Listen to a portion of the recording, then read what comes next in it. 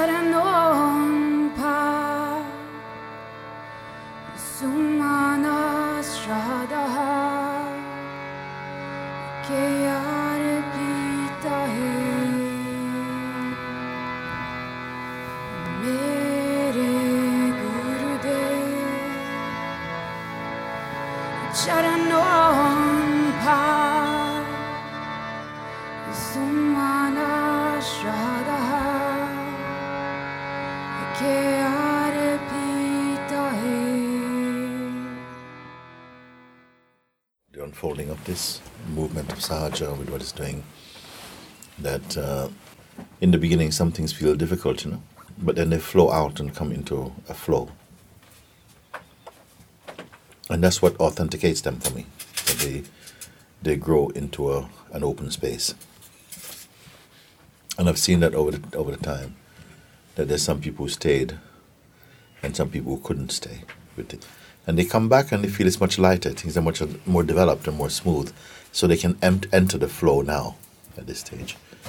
But I really feel for those who have been here in the grind from when the most, for when things were strained and we had to stick together and work and it's not the end of that, because there are new things coming which will become old things as well too, or will grow. They don't become old things, they grow and stay in their freshness, I'd rather say that than they're old things. They stay in their freshness, in their truth. I know that such beings are they're in the embrace of the cosmic harmony, because there must be one with it on some level to be in service to that like that. And there's some jobs that just need to be done. There's some things that just need to be done. And they may start off like a challenge, but then they start to show and reveal their hidden powers. That's the work of God. Sometimes you start like, oh my God, how can I do this? How can I know if I have no? But as they unfold, they start to reveal their hidden powers and their fragrance and stuff that you couldn't see before. But you had to open the door of your heart to them, and they opened their fragrance in you. This is the work. The work of the mind is different. The work of the mind usually comes from some private projection. And because it is selfish by nature, it tends not to flow with the universal thing. Because the universe is the mother that takes care of everything. You see? Now, if it has a child that just wants to take care of itself, it loves that child too, but it knows that this one has to learn. This is the aspect of me, the seed of mine, that has to grow in a different way. So sometimes the seed has to be left alone. It has to feel the bite of the sun and no rescue for a while.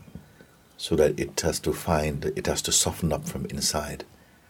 So that when it's softened up inside, it becomes more universal, Because if it stays personal and private, it's going to suffer and it will perish also.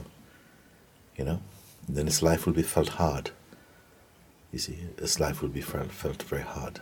But the one who is somehow a servant to the universe, not with any arrogance, but they have let go into the stream of existence. So the whole of life is taking care of them. The sun take care of them, the rain take care of them, the wind take care of them, the earth take care of them, the travelers take care, everything take care of them. You see, as one of the hadiths of the Prophet say, that when God is creating the world, he said when God created the world, but for me, God is always creating the world. He put this message to the world: O world, serve those who serve me, who is the truth, and make tired those who serve you. You see? And even this is a great blessing, because by making them tired, they exhaust, they break their dreams, because their dreams are really delusions. And then when they're broken, then they will have the aspiration to serve the true. When they choose to serve the truth look after them. But when they serve themselves, the truth look after them, but from a distance. It makes you make your mistake and feel the burn of your own mistake. That's also a growing, but it's a painful growing. You see?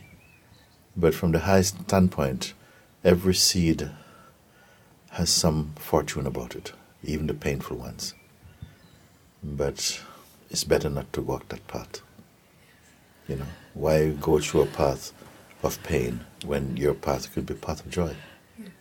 You see, the selfishness will bring the pain, but surrender and, you know, offering your life up to the Supreme will, so many things take care of you. You know, God comes in many forms to take care of you. The stranger will take care of you, like I say. The wind, the rain, thunder, lightning, everything take care of you. You see. And the most beautiful part is that you come to see it. You know, because the God is taking care of everything, but the real beauty is when they come to see it. If they don't come to see it, sometimes they're still lost in their own projection, you see. But you come to see it. So the greatness of life is not that God is taking care of you. He's taking care of everything, but you come to see that. And when you come to see this, then you say, my God, thank you so much, thank you so much. You see? But He's not taking care of you personally. Take care of you personally as well. You know, while the personal seed is there for a while, you take care of even that. He'll take care of, because you know that, you know, it's like Solomon, no? He said that Solomon was a very humble person. And then one day God appeared to Solomon in a dream and said to Solomon, Solomon, you know, you're a very humble person and you love to serve the people. You see, I'm very pleased with you. Ask from me whatever you want and I give to you. Solomon said, give me wisdom so that I can rule the people wisely. God says, I'm very pleased. Very pleased. Because you could ask for money, you could ask for gold, you could ask for fame, but you didn't ask. You asked for wisdom. You want to serve the people. You didn't ask selfishly. So what I'll do is I'll make you the wisest person on earth. I'll give you all the wisdom. But not only that, I'll give you all the riches also because you don't want it. And I'll give you everything also because it's not what you want. You see? You understand? So he became known as the wisest person and the most, you know, rich. You see?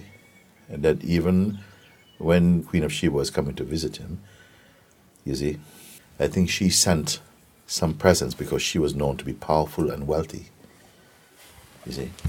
And it was like she came with with great things to give to him as an offering, you know, meeting, you know. But when she offered her presents, you know, like this, his presence to her was much more than that. It was her obligation to make present to him. You know? But then he presented her with much more than she gave him, out of humility and love, you know. And so that really humbled her. And so that's how they fell in love. You know.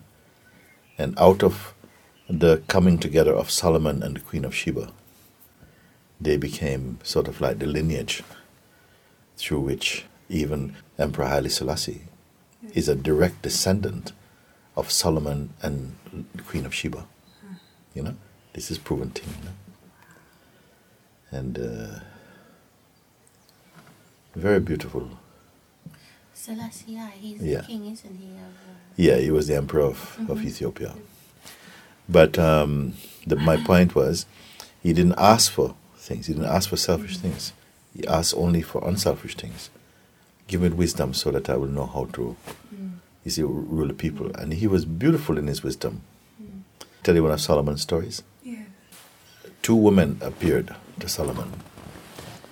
One of them is crying. She said, this woman has stolen my baby. And he's saying it's her baby, but it's my baby. So Solomon says, what do you have to say about it? She says, this woman is crazy. The child is my child. She has this fantasy that it's her child. You see? And she's making all this noise, but it's my child. So both women are saying, but it's my child.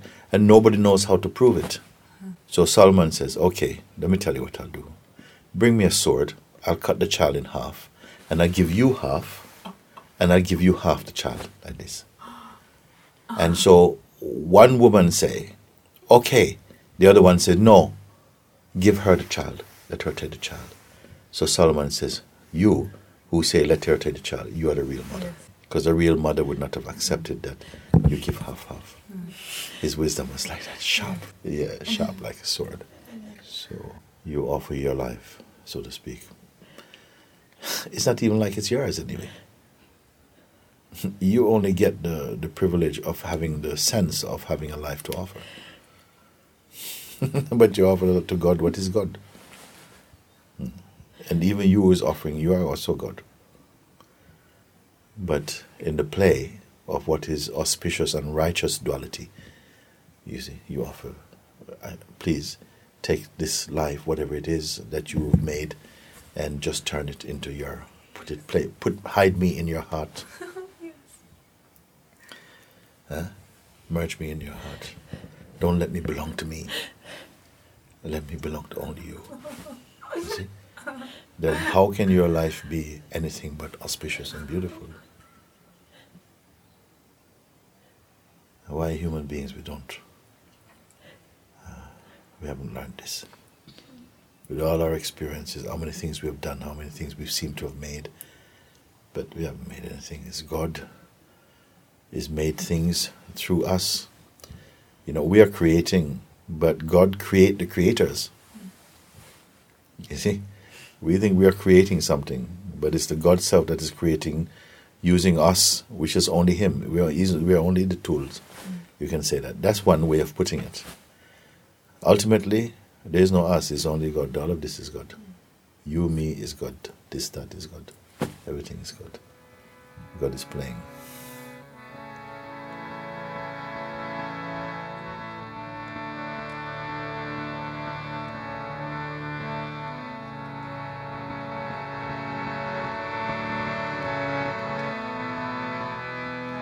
My beloved Gurudev, I offer these flowers of faith at your feet. Whatever I have, you have given to me, and I dedicate it all to you. I have no love, nor do I know you. I don't even have the strength to worship you. But this mind of mine, this body of mine, my every atom is dedicated to you.